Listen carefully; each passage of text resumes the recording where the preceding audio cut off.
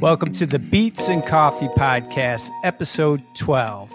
Today we have a very special guest, a man that needs no introduction. It's your boy, Luke4Pres, back in the mix. Welcome to the podcast, Luke. Thank you so much for having me. I really appreciate it. I was rehearsing that intro all week, so. Excited to have you on here because you kind of do both. You're not only a YouTube producer that puts out content for producers, but you also have a type beat channel or are selling beats online. So like you're not only just providing information for producers, you're living it. So I think that's why the producer community embraces you, because like you're doing both ends of it. But so to kind of start off, really, usually I like to do the kind of the layup question of, how did you get involved in music? For you, I saw in your bio that it also says you were a former child star turned trap producer. I haven't heard the story behind that, so let's hear the background on all that.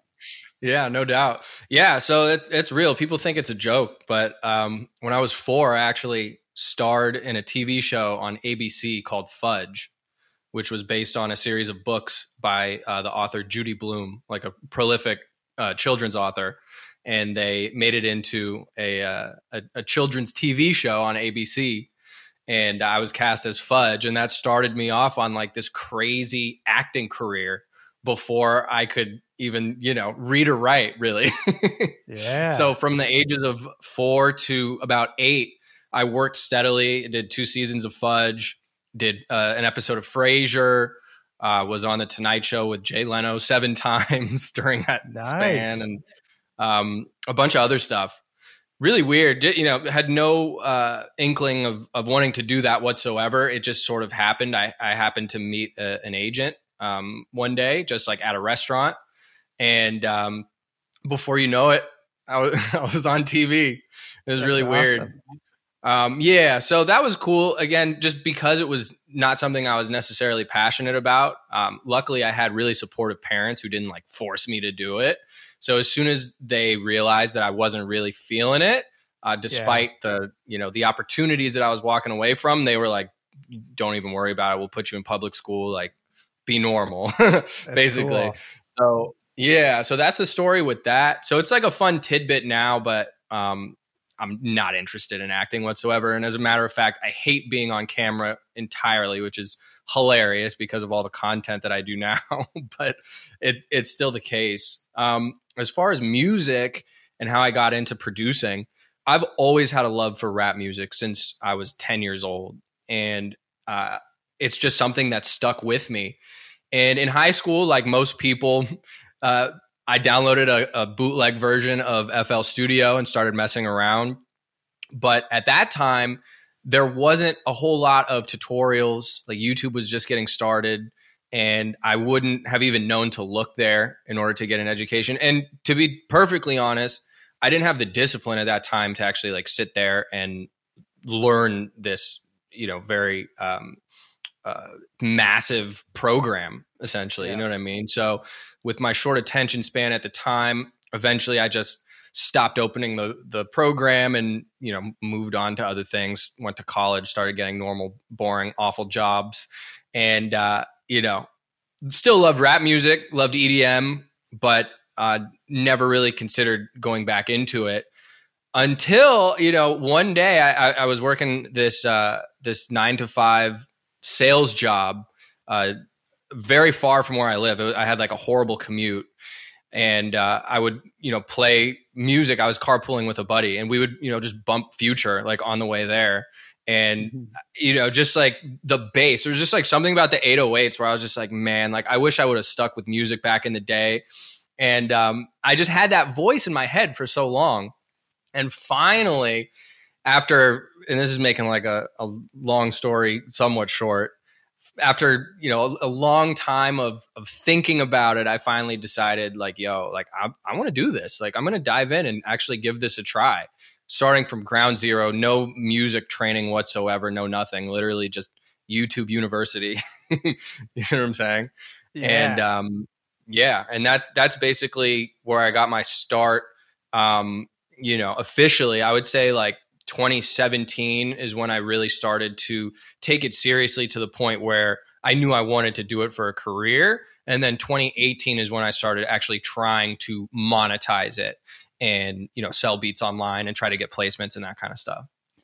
Nice. Yeah, I was gonna ask you a little more about like the quitting the corporate job. I right now have a corporate job. And I'm at a place where I'm like, man, I do not want to be doing this. I'd rather be going all in on the beat business. So I've been trying to figure that out. As you know, it's like it's a mountain to climb. I think you even mentioned that in an interview earlier a couple of weeks back, but it's such a like, there's no just like flipping the switch and you're saying, okay, I'm going to do this right now. But you did it, you made the leap. So I was going to ask you what all went into that decision? How hard was it? Like, did your family think, were they like, what are you doing? Were your friends like, are you really doing this? What's going on here? So, yeah. So basically what happened was that job that I alluded to that had the long commute. I was just at the end of my rope with it. And I got hit up by a recruiter for another job that was significantly closer to my house. Right. So I decided to quit that job, start this new job. I hated the new job more than the old job by a lot. But the thing about that first job was it was very well paying. It was a sales job. So like the potential for a lot of income is there. So I was able to amass a pretty substantial nest egg during my time there, to the point where if I wanted to take like a year off or 2 years off, I could do it and like be okay. That's awesome. So when I got to the second job, I think I lasted like 2.5 months and I was like, screw this, man. Like, this is awful. Like I'm quitting. I don't know when I'm going to work again. And that was before I even made the decision to actually like do music. This was probably like early 2017. I think it was like March 2017. So I was like, at that point I was opening up Logic here and there, messing around, but didn't even think that it was going to be like my full-time thing just yet. But so basically that's the origin story of it. I dove in like way too early, like way before, they say like you want your side hustle to at least match your normal job's income before you think about quitting. I disregarded that entirely and was just like, look, I have this nest egg. I'm unhappy. Like, let's try to find the pathway to fulfillment in life. That's basically what it boiled down to. And so I just lived off my savings while I tried to figure it out. And every day it was like, I was starting to make music a little bit more. And it just kind of snowballed. And before you know it, it was like, damn, this is it. This is my passion. This is how I should have felt about acting right back in the day, but I didn't. I didn't have that fire for it whatsoever. And that's kind of how I always knew that I was on the right track, because of how much I loved what I was doing, even before I was making any money whatsoever from it and just basically living off savings. I was like, it doesn't even matter. Like, this is what I want to do. I'm going to find a way to make it work. That's awesome.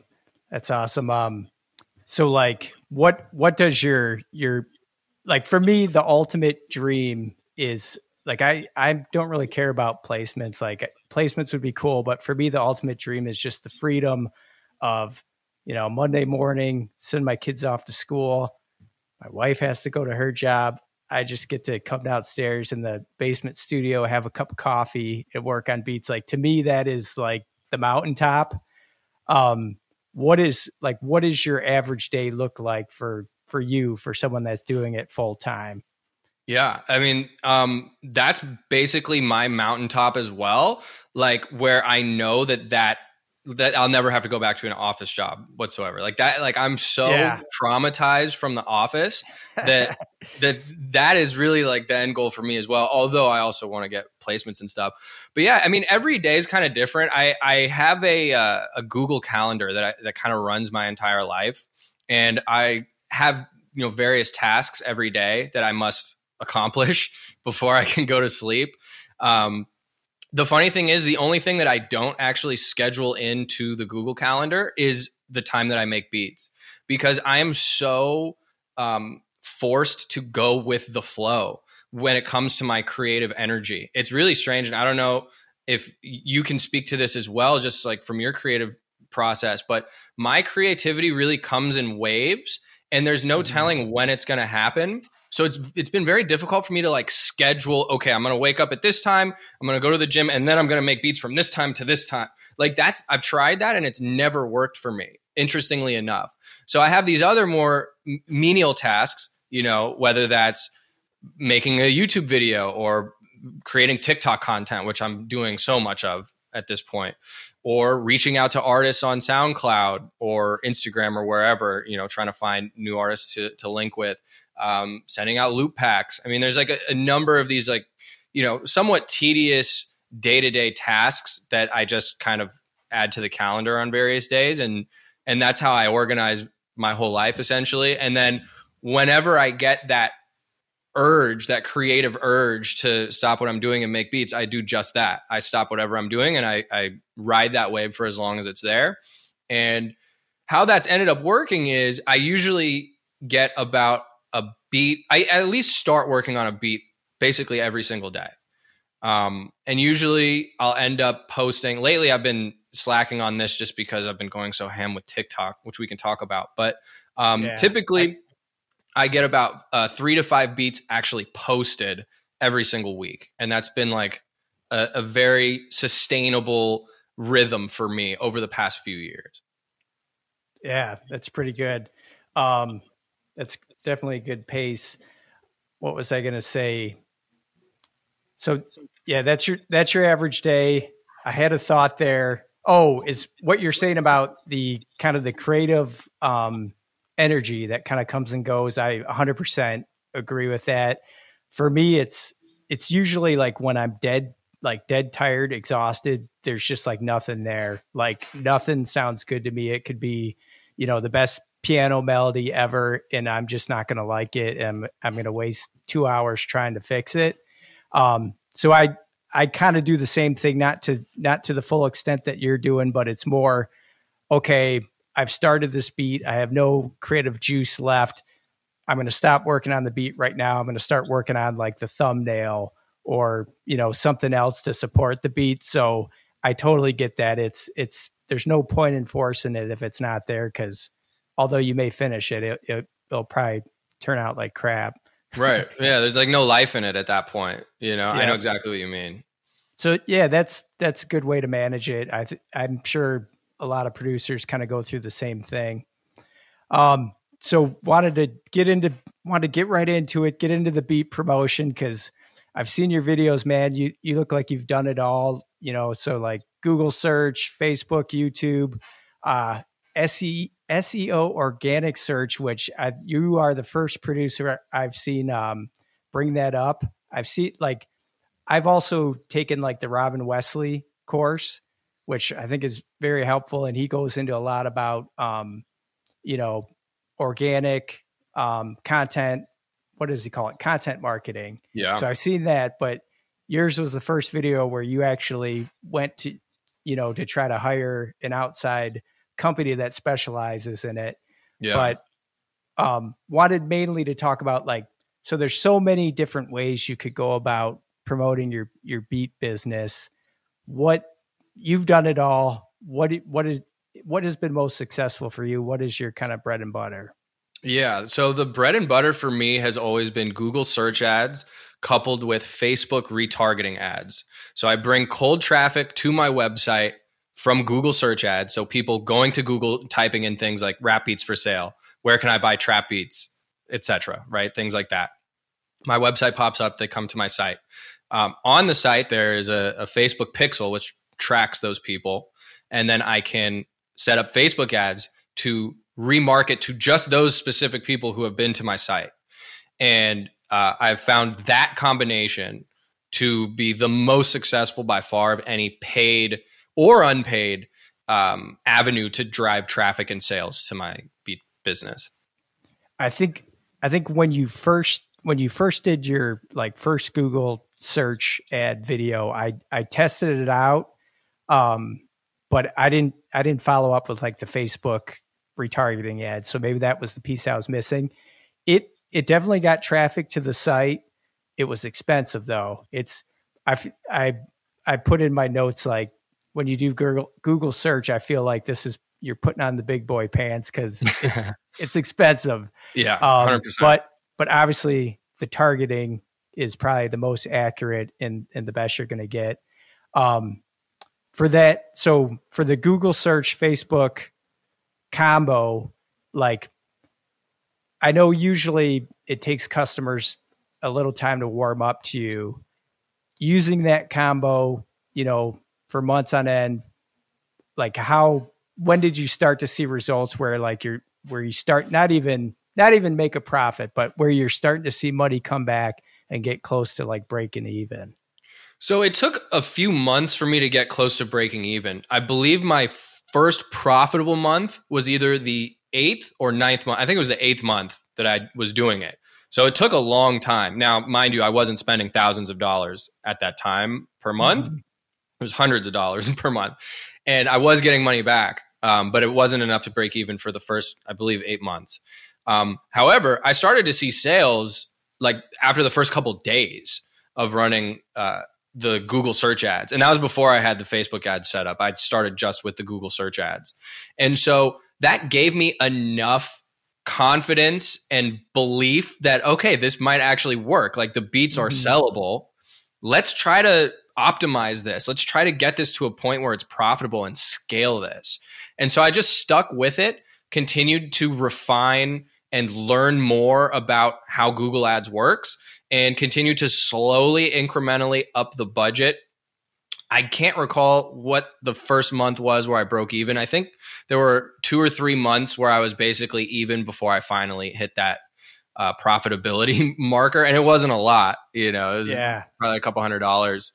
And I think it was mainly due to really expensive exclusive sale that I just happened to get that month. But that just shows you, like, even if you're selling, a $29 MP3 lease here and there, those people might end up coming back and purchasing an exclusive that could just, make up for a month or two of losses. But I always made sure that I was going into it with the right mindset, a long-term mindset, and going into it knowing I'm probably going to lose money at first. And I feel like that mindset is essential to have any kind of success, really, with any business that you're trying to promote. I mean, most businesses are not profitable for the first few years in a lot of instances. So we're creative people as producers. We want to sit there and make beats all day and, just be with the music, but we have to also approach this with an entrepreneurial mindset. You just have to. And I really think that is essential for your success. You have to be a business person and a producer simultaneously at all times.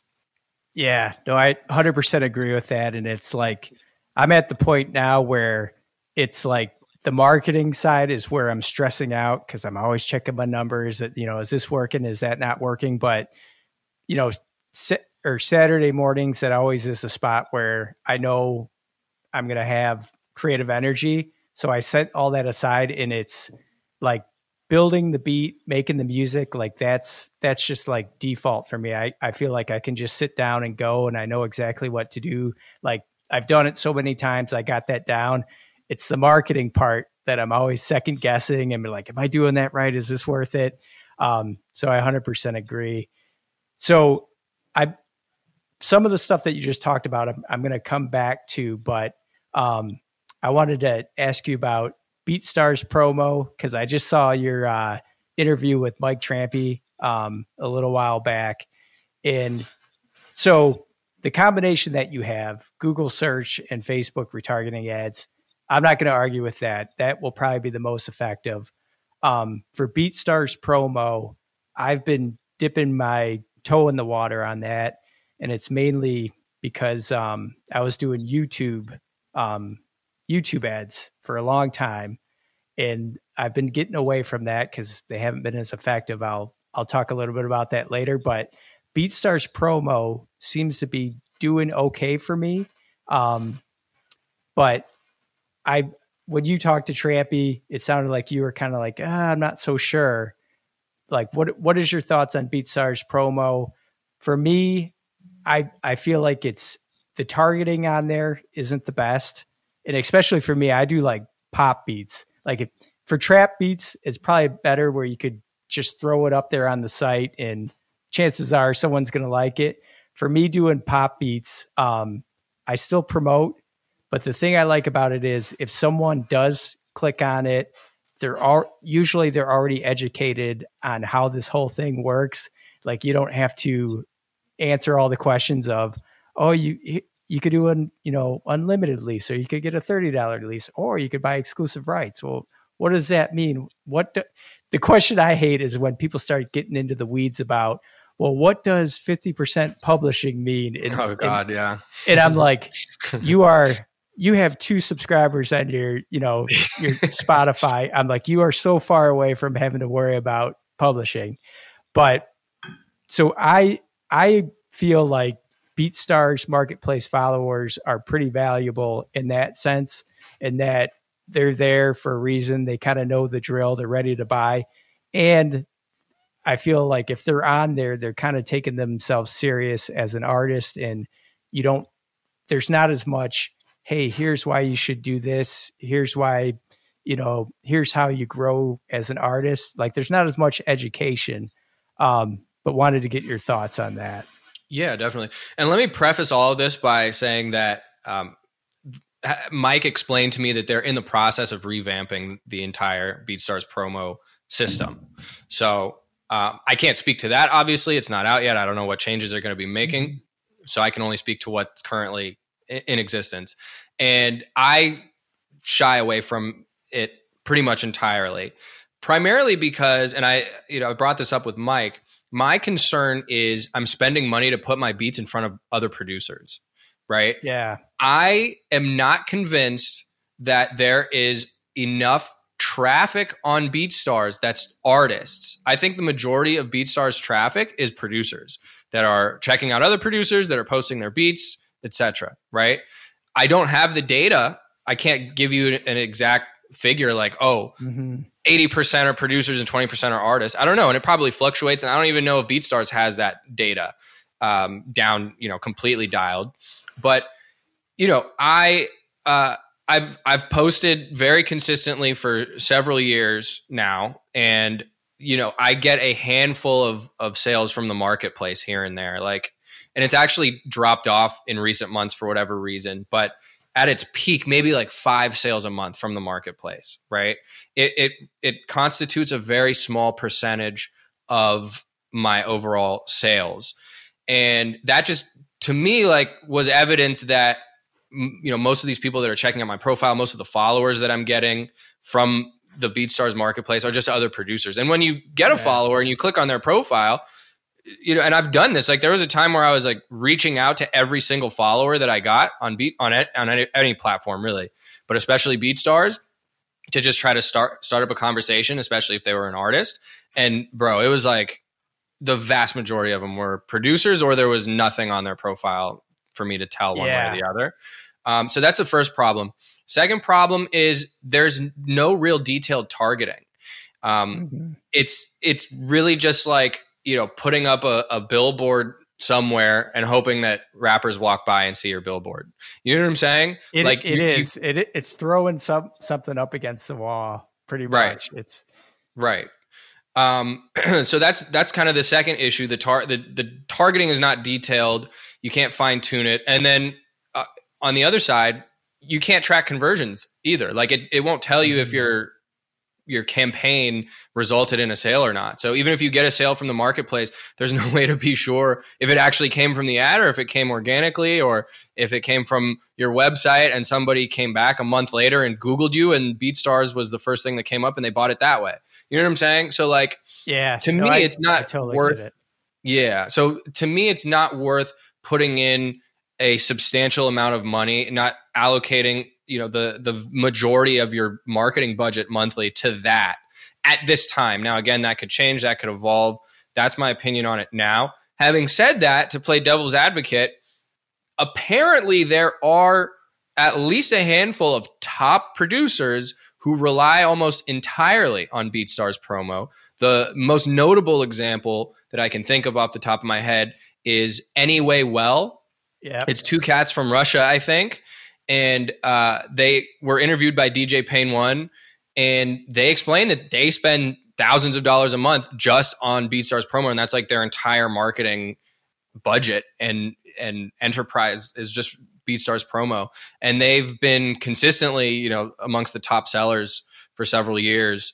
So, I don't know. I think like the takeaway here, and this is what I try to tell, like I get hit up all the time, people asking me advice, advice about the ads and this and that. And I try to always just kind of reiterate, like, there are so many different ways to climb this mountain, and different techniques are just going to work differently for different people. And I don't know why that is, you know what I mean? But that all I can do is report my experiences. And I've actually spent money on BeatStars promo, very, modest amounts here and there to just kind of test the waters. And I got some likes and some comments. I put it on one beat in particular that's a bestseller.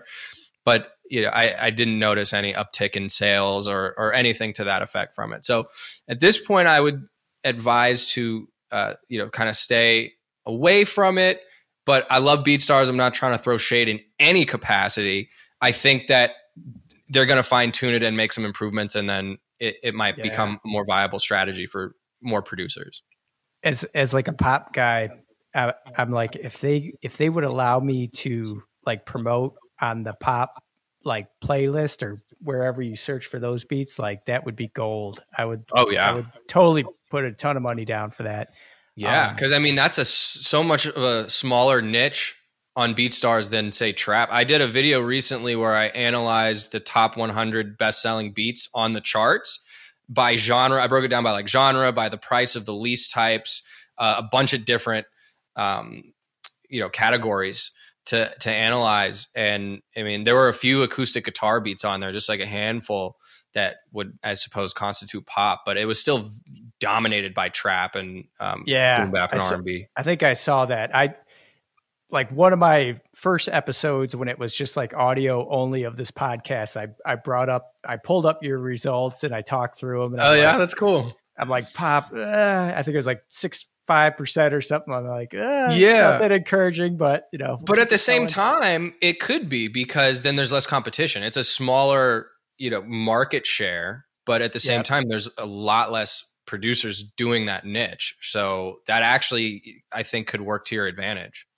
That Matthew May guy, he's 100% pop, and he's only like 22, and he or 20 years old, but he I think he's made like 150K in 2 years on pop music. Wow. And he doesn't promote. He doesn't even promote. It's mainly like through YouTube and stuff like that. So let's talk about, I saw the recent video that you did with Ryan from Heat. I was going to ask you about 50K in sales, but apparently it looks like you're up to 100K in sales now. First off, congrats. That's an amazing accomplishment. Thank you. In that interview, you mentioned that you're reinvesting all your profits back into the beat business.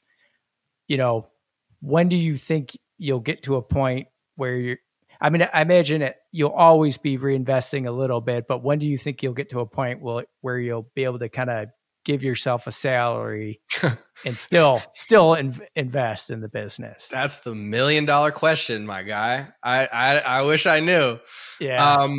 That's why I really went hard with SEO and trying to rank organically, because if you can rank on the first page of Google organically for the keywords that I pay to rank for now, my profitability will skyrocket, right? Anyone's profitability would skyrocket if you can reach those pages. So, hopefully then I'm working my way there. I've made very small incremental steps towards that. It's a long game. Like it's crazy how long it can take to get your website to rank on Google. But that, I think that's kind of the reason why I pivoted and really focused on organic, in order to, hopefully like increase the profit margins substantially and, just kind of see where that goes. And then the other good thing about that is even if you turn your ads, like when you turn your ads off, you're no longer ranking there instantly, right? But once you get to the first page of Google organically, it's really hard to knock you off of that. Like you're pretty much solidified there for the foreseeable future. So then that opens up, so much more money that I can spend on other things, more equipment and more plugins and this and that, which I do already. But, and then, obviously can maybe like actually keep some more per month, for myself and, and go from there. Can the ads alone get you to eventually rank on the search No. So results organically, or is it? It's pretty much two different worlds. However, the people who click on the ads can help your organic search ranking indirectly if they stay on your site for a long time, interact with the stuff on your site, read your blog posts, stay on the page, right? That indicates to Google that the content that you have on your website is of high quality, and that helps you rank higher. So in that way, yes, but just by like running ads and having a certain amount of people on your site because of the ads, that has no impact on your ranking whatsoever.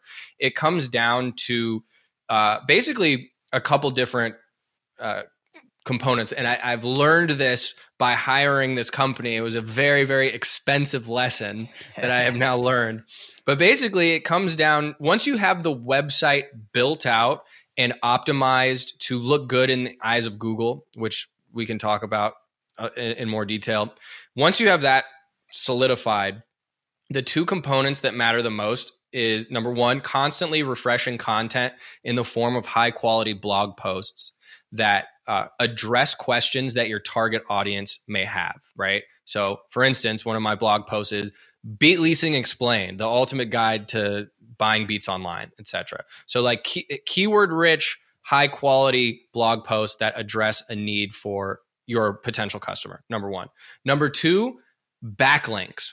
Which websites on the internet are referring back to your site? Google looks at these as basically cosigns, right? And not all backlinks are created equally. If I have CNN.com linking to my website, it's going to rank me a lot quicker than if my uncle's birdwatching website links to me. You know what I'm saying? Like all of them help, but it's called like domain authority, I believe, is like the actual term. The higher the domain authority of the site that's linking to you, the quicker you will rise the ranks and the more effect it will have. So, and there's like different kinds of backlinks. There's follow links versus no follow links, and it gets very convoluted, but big picture, those are the two main factors that influence your organic Google ranking. As I understand it right now, it's always changing and evolving because Google's always updating their algorithms and this and that. But that's basically what it boils down to. And it's just the more the better, right? Like the more blog posts, the better. And the more backlinks you can get, the better. And obviously, the higher their domain authority, even better. The like when I hear you talk about that, like the blog posts, I say to myself, I'm like, okay, I think I could do that. I'm pretty good writer at writing copy. I'm like, I can make it interesting enough, make it, make sure it's keyword rich. And as far as, time in my week, I could probably carve out some time to do that. But like the backlinks thing, like I would have no clue where to start. Like, how do you even approach someone about that? Like, do you go to Abe at BeatStars and be like, hey, dude, will you backlink me on your website? Like, I should. Who do you start with there? I should hit them up. So that's a great question. I mean, there's no exact science to it, right? That's partially why I hired this company, because they promised like, oh, we'll get you these backlinks or whatever. But what they don't tell you is the backlinks that they get you are just these low quality, generic business directory sites, many of which are no follow, which do not provide you with the same SEO juice as a follow link.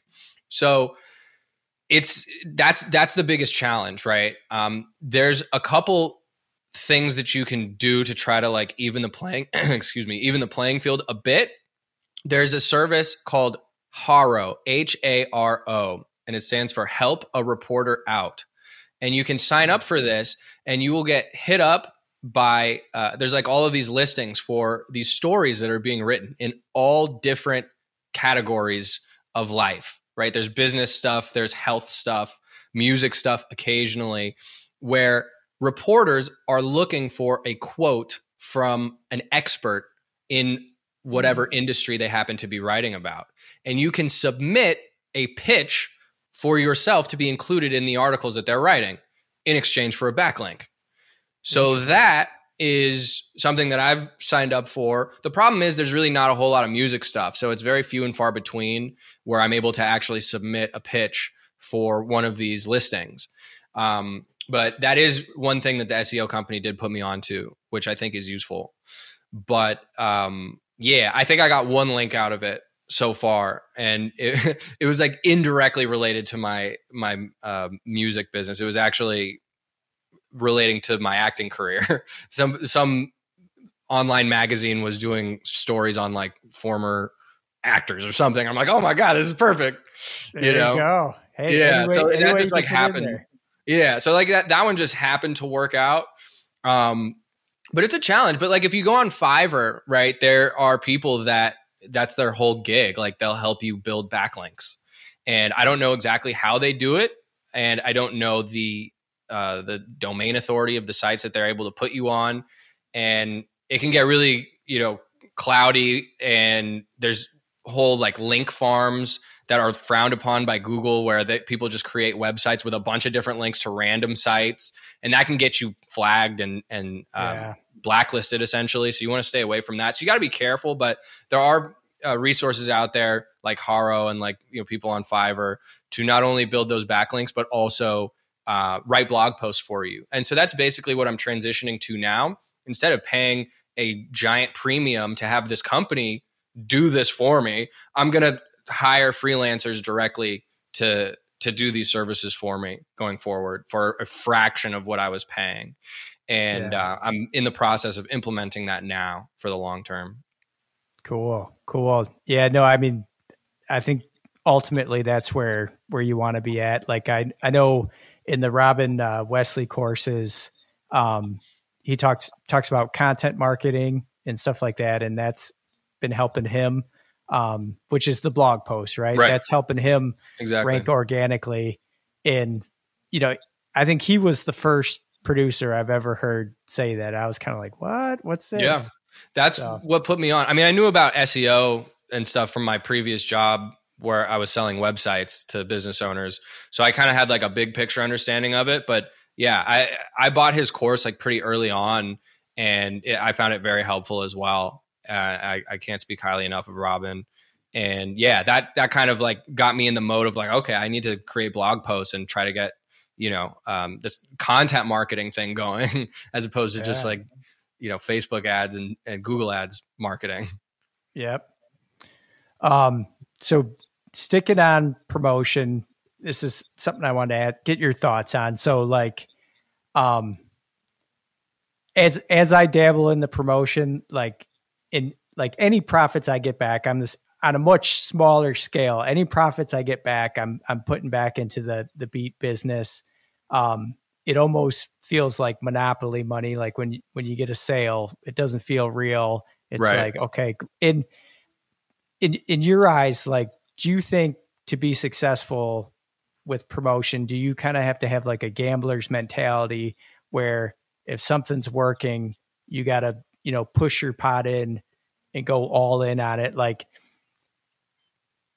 I don't know, like, can you ever break through saying, okay, I'm only going to do, $50 a week or something like that, or, $100 a month? Is that not going to do it? Do you at some point have to go all in and really make a push to break through? Yeah. I mean, you're not going to be able to sustain your lifestyle spending $100 a month on ads. You know what I mean? Like the goal needs to be scaling it and scaling it as far as possible. Yeah. And, so you have to be, and this is easier to do with Facebook ads. You have to constantly be looking at your ROAS, your return on ad spend. Right. And as long as it's above 1, you want it to be as high above 1 as possible. Right. But 1 is break even, right? So if you're 1.5, right, or 2, if your ROAS is 2, you're doubling your money, right? That'd be like amazing. Then it doesn't matter. Put all the money in, and if it keeps going like that, you can spend money forever, right? Like, so that's what you kind of have to be going into it with, always thinking about scaling. And so I mean, I try to push my chips into the table all the time. I think that's a mental hurdle. Like, I know I've had a challenge getting over because, you make $500 outside of this producer world. You're like, holy shit, if you won like $500 from like a scratch off or something, you'd be like, holy shit, that's good. But in this producer world, it's like the money almost doesn't feel real. And I think a hurdle for myself and a lot of other producers is you have to get comfortable with spending that, and, I don't want to say not treating it as real money, but get comfortable with making sure you're pushing that back into the business. And because right, it's the entrepreneurship mindset. It goes back to that. That's what it is. You have to be. You shouldn't be holding your money in cash, regardless. You know what I mean? Like, it should be, whether you're talking about just your personal assets or for your business or whatever. Especially these days with inflation going crazy, it makes no sense to have your money in cash. You have to have it invested in other assets, and in the case of entrepreneurs, back into the business. You just have to. You know what I mean? And that's I think you're right. I think it is a mental hurdle for a lot of people, and it requires sort of like a shift in perspective. But it's very powerful once you make that shift and start thinking like a business person. You know what I mean? Yep. Treat it like a business. So email, like when I heard your numbers, 50K in sales, 100K in sales, the first thing that ran through my head is, what does an email look like after 100K email list look like after 100K in sales? Like, my email list is trash. Really? I get I get no, but like I get very few sales from my email list. Do you have like a high count though? No, not even. I have a big part of my business is return customers, like a big part, like maybe like 30% of my business is return customers. And then additionally, I get a lot of sales outside of BeatStars, because like you alluded to earlier in the conversation, a lot of people have follow-up questions. They don't understand the whole process of leasing beats. What does it mean to lease a beat, right? So a lot of this requires outside communication via DM or text or whatever the case may be, and then oftentimes those lead to payments just straight through like PayPal or Venmo or Cash App. So I get a lot of sales that way as well. Outside.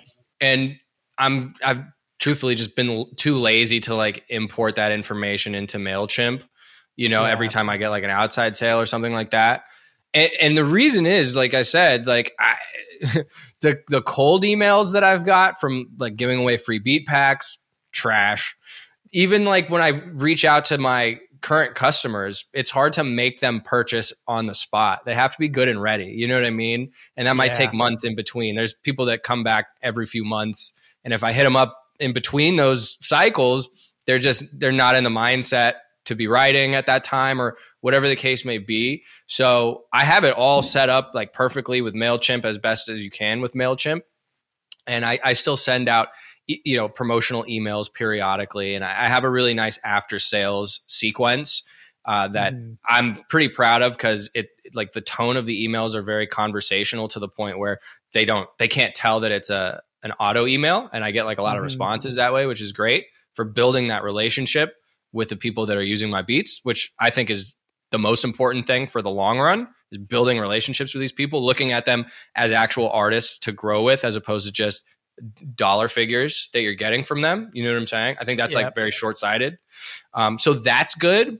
But in terms of it actually generating sales for me, like, no, for whatever reason, that's just like one of those things.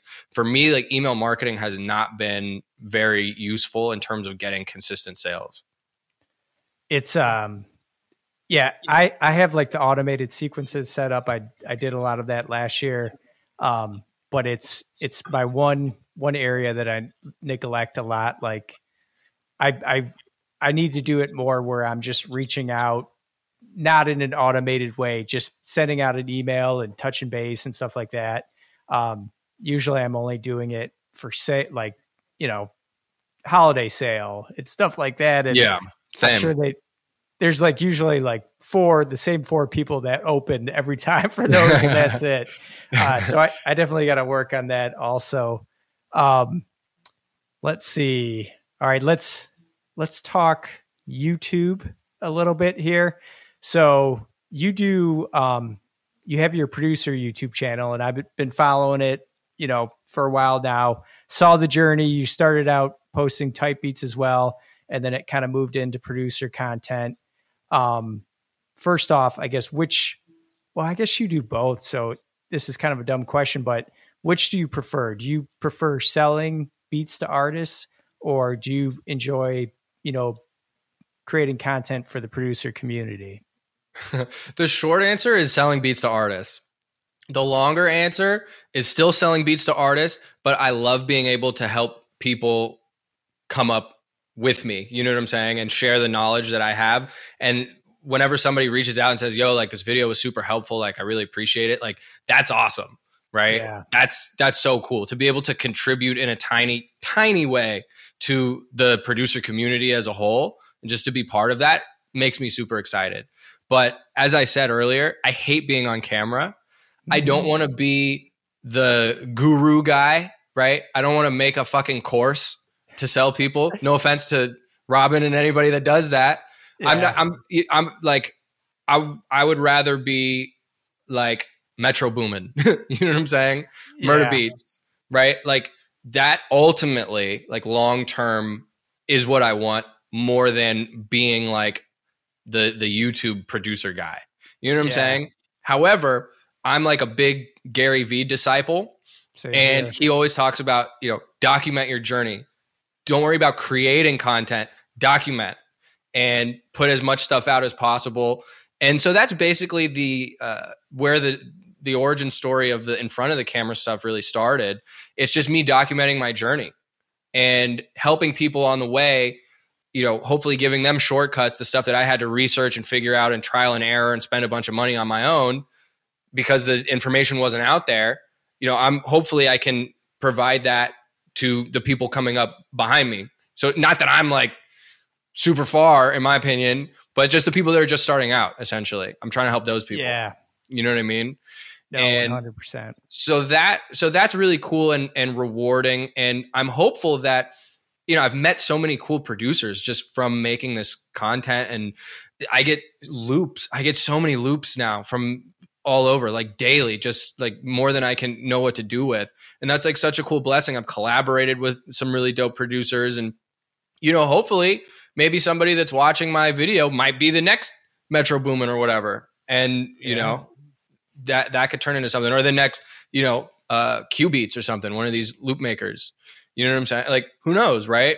So it's good from that point. It's still kind of is useful for my ultimate goal in kind of an indirect way, but also just generating value for the producer community is cool for sure. And it's slowly, very slowly, a lot slower than I would like, but it's slowly gaining momentum. And the TikTok is going crazy, which I am just at a complete loss for. But that has really kind of sped things up too, which is cool. At least for now. We'll see how long it lasts. Well, let's talk about the TikTok. I have one more thing on YouTube I was going to come back to, but sure. So TikTok, I've seen some of your I don't know where I saw it. It may have been a post somewhere, but it sounds like you've been killing it on there. And I myself am reluctant, hesitant to jump on there. It sounds like you were too, but you went all in, and it sounds like it's really working. Tell us about that. Yeah, man. All in is right. I post like 3 times a day right now. It's like, it's so nuts. And I was just like you, just like everybody out there that's probably listening to this, that's just like, oh God, TikTok's so cringy. It's just little kids dancing. Like, what is this? Right? Like that's the stereotype. And for a long time, I think it was relatively accurate, but now it is really, really exploding, and there's content on there for everybody. But interestingly enough, music producers specifically have been slow to adapt to it. So while it's certainly still possible to make great progress and make a living from YouTube, it is a lot easier to grow a lot faster and get your music and your content seen by way more people in a way shorter amount of time on TikTok right now. For instance, I think in like the last 60 days, I've gotten like 1.5 million views on TikTok. Gosh. So like in just a couple months that I've been doing this, it has far exceeded all of the other platforms I've been trying to build on combined by like several orders of magnitude. Wow, you know what I'm saying? It's like, it's ridiculous. So yeah, so it's working. Go ahead. I was just going to say, so the kind of content I've seen in your shorts, it seems like it's a lot for the producer audience. Are you also doing content for like artists, like to capture their attention too? Yeah. So I'm doing a blend. The thing with TikTok is it's different from YouTube and the other platforms where the algorithm judges each individual video on its own, right? So like they don't take into account your following, the amount of followers that you have. They don't take into account the subject matter necessarily. All they take into account is if it's a good video and how's that watch time. Like, is somebody watching the entire video, 50%, whatever. And based on those metrics, that's what really determines whether or not your content gets pushed out to a wider and wider audience. So I'm doing both, basically. I'm doing some music content and some producer related content. Basically, I'm just throwing a bunch of shit against the wall and see what sticks and then doubling down on the stuff that works. Right now, the most successful piece of content or series of content that I've stumbled upon, I do the series called Websites Every Music Producer Should Know. And I think I'm on part like 27 or something. And I've seen the shorts on YouTube, which I figured that you were also posting on TikTok. Yeah, right. And we can talk about that as well momentarily. But that like the first few of those did like phenomenally well. So I'm just making that like a long-term series. People seem to dig it. I do beat breakdowns. A few of those have done well. Showing people like, this kind of backfired. I got some hate for it, which I kind of understand, like in retrospect. I did like some breakdowns of like, oh, like guess how much I sold this beat for. And I played like a snippet of a beat that I sold exclusively. And then I had different dollar figures on the screen and individually they would disappear one by one to try to get people to like watch it to the end. You know what I'm saying? And then like that reminds me of like the movie trivia. Exactly. That's literally exactly the thought process.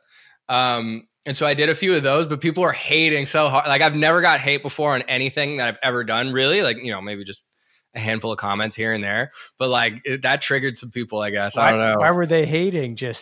Well, I think like, I mean, if we want to talk about like the psychology of it, I think they were just like triggered because well, there's a couple of things. First of all, I think I unintentionally came off as sort of braggadocious with it, which was 100% not what I was trying to do. I was trying, like, the whole point of any content that I make and any dollar figure that I share publicly is to motivate people and to be like, look, if I can do this, then you for sure can do this. Like, it's so possible, right? Like, that's the place that I'm always coming from.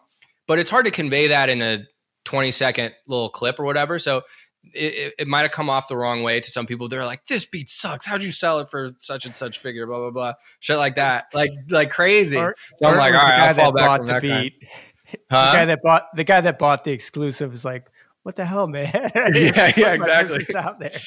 Right. So like, but you know, interestingly enough, like those do well. So even drumming up like negativity, and not that I'm recommending this necessarily, but like it can be effective in getting engagement. Take that for what you will. I'm shying away from it at this point, but the point is like, yeah, you can grow really fast on it. You can post a bunch of different types of content and there's no telling what's going to catch fire. Just like with your beats, like you can never really predict which beat is going to be a bestseller. I'm constantly wrong about which beats I think are going to be the best sellers.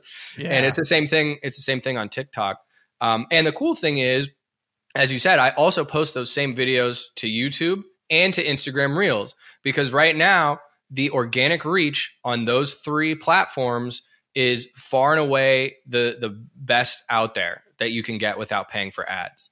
So I literally just post the same videos 3 times on the 3 different platforms. So that was, okay, TikTok, YouTube Shorts, and Instagram Reels. Right. Got it. All short form content. Yeah. Short form is the wave, bro. It's the wave right now. I've been, oh man, I gotta be more active on TikTok. The hardest part is just trying to figure out, all right, how do I want to approach this? And maybe I need to stop thinking and just push it out there. That's exactly what you have to do. That's the only way to do it.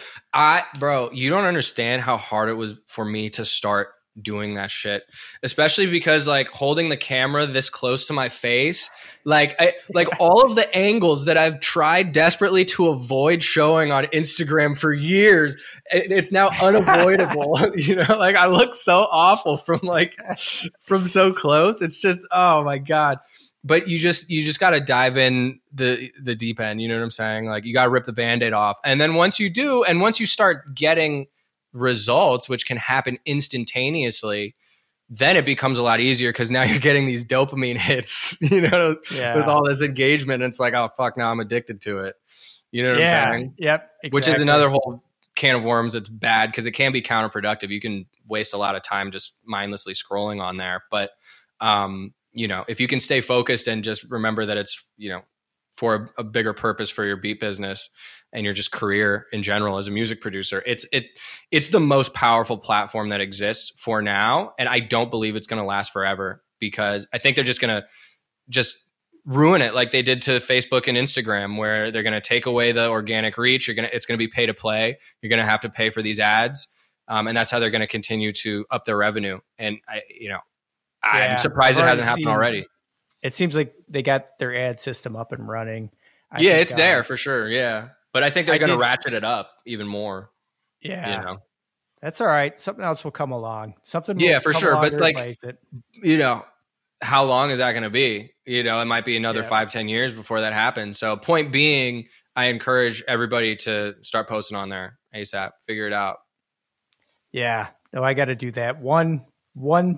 The thing that eats up most of my time is just creating the beats, and then just this it's ingrained in my head that I have to get these beats up on YouTube every week, you know, 2 times a week, and just get them up. So that always defaults to my main focus of, I don't have time to do anything else. I got to, like a robot, I got to get these beats up on YouTube. Yeah. But I wanted to talk to you about restarting the YouTube channel, because dude, I am at a point where I am considering doing the same. My channel, like I started a couple of years ago, and I decided like a long time ago, I tried like the Google search a little bit. I tried the Facebook ads, and I don't even remember how I got to this answer, but I went all in on YouTube ads, and it grew my subscribers well. Like views, obviously, yes. Subscribers, yes. And I was even at a point where even the videos that I wasn't putting any ads on, they're still doing pretty decent, and like decent for a young channel. Like I could get, 500 to 1,000 on an organic video. Like that was good for me, but I don't know. So at some point along the way, like 6 months ago, it just like fell off. And then at the start of this year, I kind of reorganized how I was doing the ads. I'm like, let me try this again. Let me try a new approach. Even the ads weren't working. And so now I'm at a point where I'm like detoxing my main beat channel from any YouTube ads.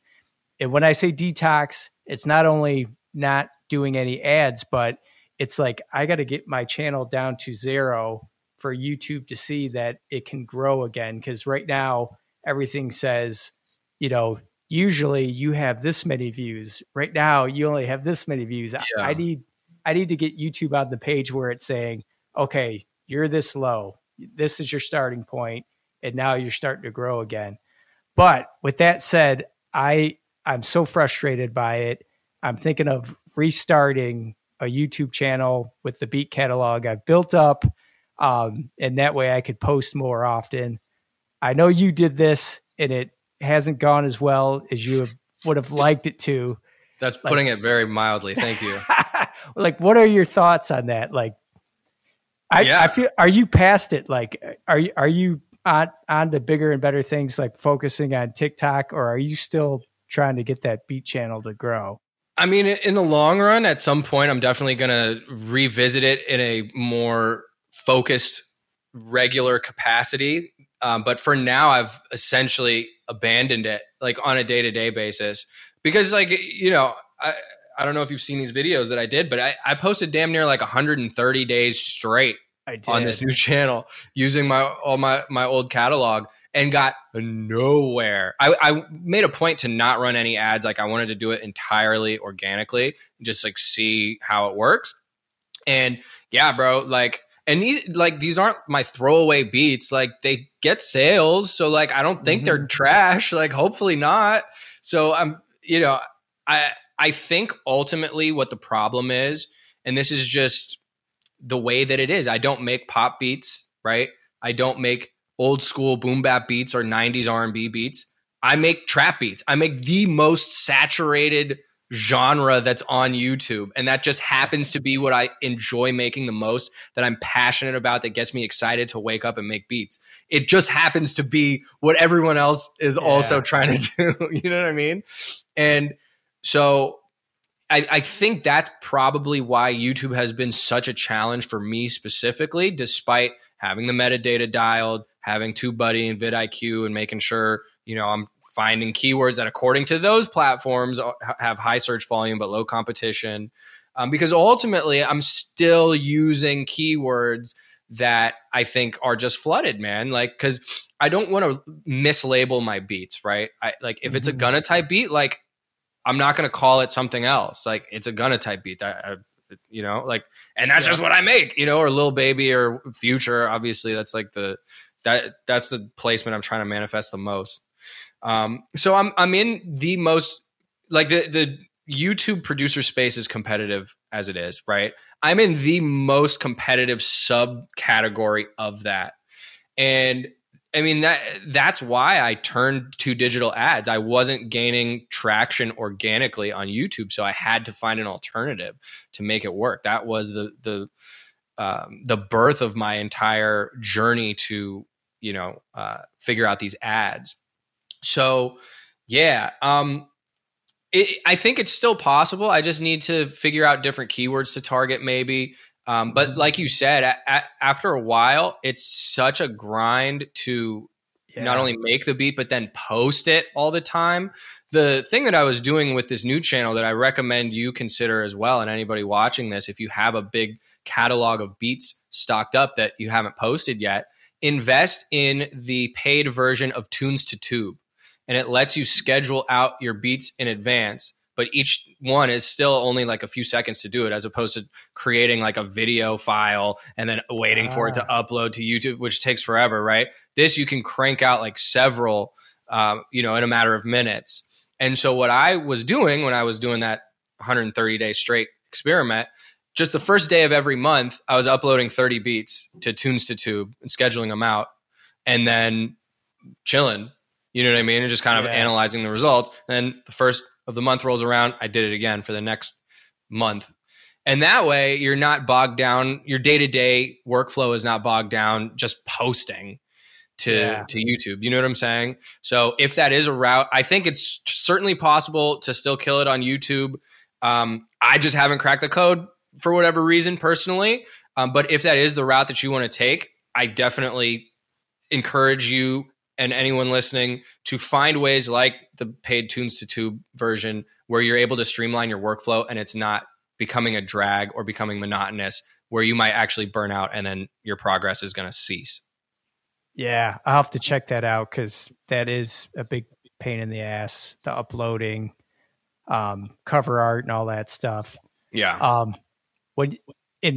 I actually felt a little jealous when you're like, all right, I just pushed the YouTube channel aside, like, to be able to stop that stress in you're still getting sales though. So it's like, you're like, hey, I'm still doing this. I'm doing it. I never got sales from YouTube, really. Like, I've never, as far as I can tell, you know, it's hard to track the conversions, but that's never been a huge revenue source for me.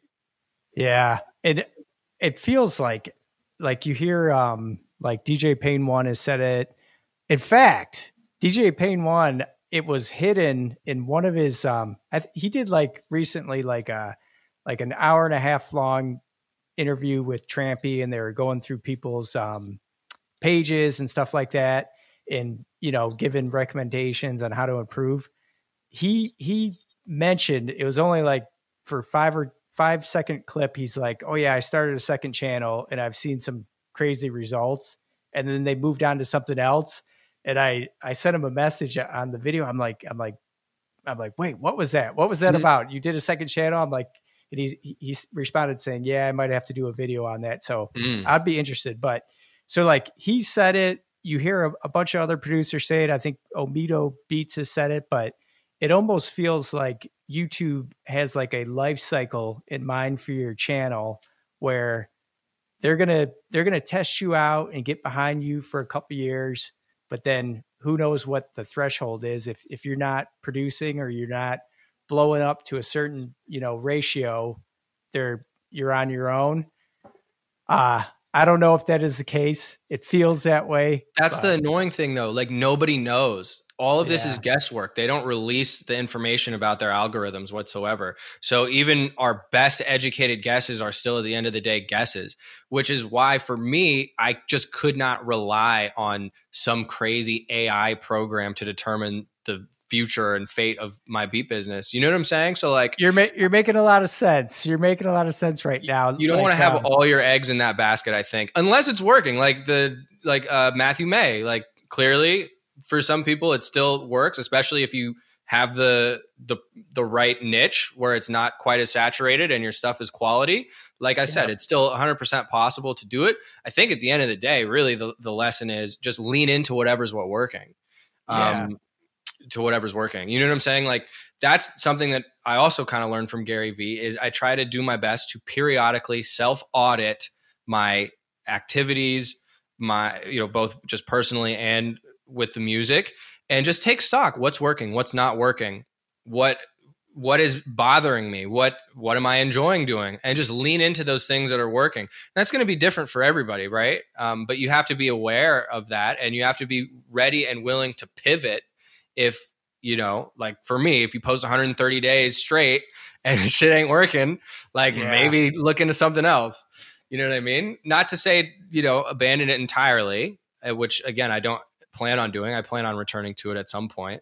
But you know, you want to have multiple streams of traffic, and you want to just always be aware of what's working and just double down on those things. You know what I mean?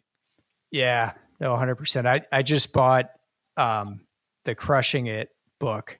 It's been out for a couple years now. I haven't read it yet, but my kids always want to go to Barnes and Nobles, and usually I'm just walking around while they're looking at books, and I saw it on the shelf. I'm like, you know what? I'm picking it up. Nice. And I just started it, but a lot of the content he talks about on the podcast, but it's still interesting. So sure. Yeah. Dude, Gary Vee, I don't know. I've mentioned him like 3 times already, probably. Like he's a big influence for sure. And I feel like just from I'd say it's a combination of 2 things, like listening to him and then also hearing about, you know, online producers being successful and being able to do this on their own. Like, I feel like my mindset has evolved into, you know, to a point where I'm like, oh man, this corporate thing seems so pointless right now. I'm like, if I can do this, and I don't know, I feel like my mind is past that, my way of thinking. Yeah, no, I hear you, man. It sucks. Like I hate it. It works for some people. Some people enjoy it. They like the stability and the security. I hate having a boss. I hate it. Yeah. I can't deal with it. You know what I mean? I'm with you. All right. So you've dropped a ton of gems. You've answered a ton of questions. I'm going to let you go here in a little bit, but just one last question. Where do you see Luke4Pres in 5 years?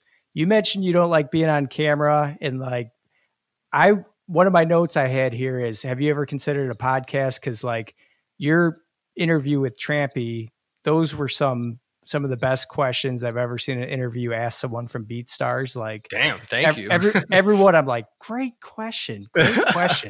Have you ever thought about doing like a podcast or anything like that? Yeah, well, those interviews, I've done a few of those interviews. I did, Gabe with Legion Beats. I've interviewed DJ Payne 1, Mike Trampy, obviously. I did one with Robin Wesley. So I kind of look at those as podcasts, like just kind of one-offs, Yeah. I just have like a playlist on my channel called Interviews, and that's basically where it is. I haven't given too much thought to doing it on a regular, consistent basis and making it like an official podcast. Definitely open to it. I don't know if I necessarily have the bandwidth for it right this second, but I really appreciate you saying that the questions were good and that you got some value from it. I'm definitely down to look at that more carefully and see what's good. Yeah, like I like talking to people. I don't like being on camera necessarily, but I like having these kinds of conversations. I find it very enjoyable. So we'll see. I mean, that could be, hopefully in 5 years from now, I'm, working with the artists on the Billboard charts. That's what I want. Hopefully I'm at a place where there will be no shadow of a doubt that I'll ever have to return to an office job for the rest of my life. In fact, like that must be the case. Is that what motivates you every morning? I feel like that's awesome. Yeah, straight up. I mean, one of the things, So, I mean, those two things, hopefully I'm happy, hopefully I've found happipiness and fulfillment in a sustainable way. And hopefully I'm healthy and my loved ones are healthy. But yeah, I mean, professionally, I want to work with the biggest artists. I want to be on the Billboard charts. I want placements. I want the plaques, and I want the financial freedom to the extent that I know I will never have to be in an office ever again, no matter what. Awesome. That's awesome. I feel you on that. All right. I'm pulling for you. I'll be pulling for you. Thank you, man. I appreciate you. Either when you, are landing placements with the big artists, or even 6 months from now when you're posting the 200K sales video. Man, I'm pulling for you. Thank you. All right, man. I'll let you go. Thanks for hopping on. No doubt, man. It's been fun. Gotcha. Thanks for having me. Bye.